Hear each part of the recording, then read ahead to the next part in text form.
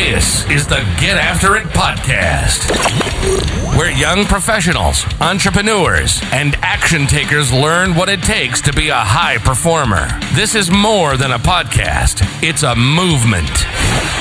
Now, let's get after it with your host, Aaron Griffin. You know, it's amazing the power of actions and what we do every day and how it really determines who we are. You know, we are always stressed about where we are trying to go. We don't feel like we're doing enough. We don't feel like we are making the impact that we really feel like we need to be making to reach our potential. That's how we feel constantly. And then we look at ourselves in the present moment. And what is the present moment? It's a compounding effect of what has happened in the past, right? Everything in the past has led you to this moment. So how do you change your future? It's actually not about the focus as much about where you're headed, but instead, what kind of person do you want to become? And what kind of actions does that person take? It's a story I heard from Trevor Moawad. And Trevor has this amazing article up and he talks about this. I want to read this to you guys. A top magazine entrepreneur gave a speech at Toastmasters. He was a high school F-up. I can't believe I just said F-up on my podcast. I just don't want to drop F-bombs, people. He was a high school F-up. Struggled to pass, screw up, I should say. Struggled to pass, and he was actually about to be kicked out of high school, okay? So if you just imagine somebody, if you can do it wrong, that's exactly what he was doing, right? And we all either were in that place or we know somebody in high school who probably represents that person from our high school years. Or if you're in high school right now, maybe this is going to be the most impactful for you. In the 1980s, there's a test called the SAT, obviously still is. And it was math and verbal accumulating to 800 points each.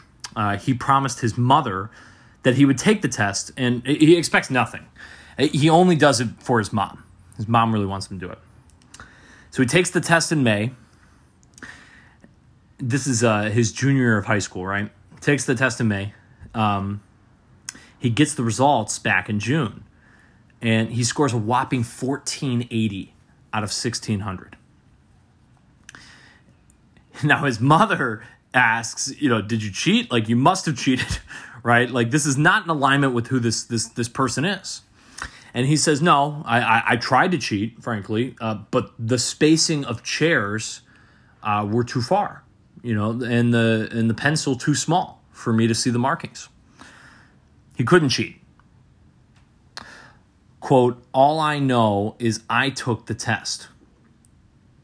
So from then on, he was essentially weaponized to be smart. His senior year, he starts going to class. And he doesn't hang out with the same people, right? Because now he's going to class. He wasn't cutting class. He was now going to class, which when you go to class, you're cutting out the people who you're spending time with when you're cutting class, which are usually not the best people. Right? When we say not the best people, well, what does it do? Your time is like an opportunity cost. This is me going off from the article, but your time is an opportunity cost. And we talk about the importance of an environment. So he now puts himself into the environment of class. Teachers immediately see the difference. One, in the fact that he's showing up to class, and two, that he's actually trying when he's in class. So they start treating him differently. He ends up going to a 4-year college. After then, he goes and he attends an Ivy League school. And he becomes one of the most successful magazine entrepreneurs in the world. And the story could be the fact that he had gifts, but just never unlocked them until he took the SAT, right? That's not the story. 12 years later, he received a letter from Princeton in New Jersey. He doesn't think much about it. One day his wife is nagging him like, you gotta, come on, open this letter. What is this? What is this thing? He opens it. The SAT board periodically reviews their test-taking procedures and policies. He was one of 13 people who had been sent the wrong SAT score. His actual score was 740 out of 1,600. He's quoted as saying, people want to say, it's the 1480 that changed my life. But acting like a 1480 changed my life. And for him, what does a 1480 do? They go to class.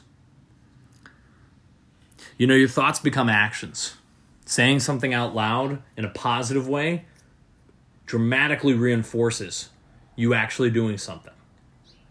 Just by stating out loud, you're going to get to the gym. You're going to get that one client onboarded. You're going to work with X, Y, and Z partner, whatever it is that you're doing. It makes it, the mental blocks are lowered now to actually do the actions. And once you start doing the actions, there's nothing stopping you. People want to say it's the 1480 that changed my life, but acting like a 1480 changed my life. Who can you act like? Where are you going? What are you trying to do? That's this episode of the Get After It podcast. Thanks, guys, so much for listening. Rate, review, subscribe. Let me know how this has impacted you. And if this was a particularly influential episode, please share with a friend. And I hope you guys all are having a freaking awesome day. Take care, guys.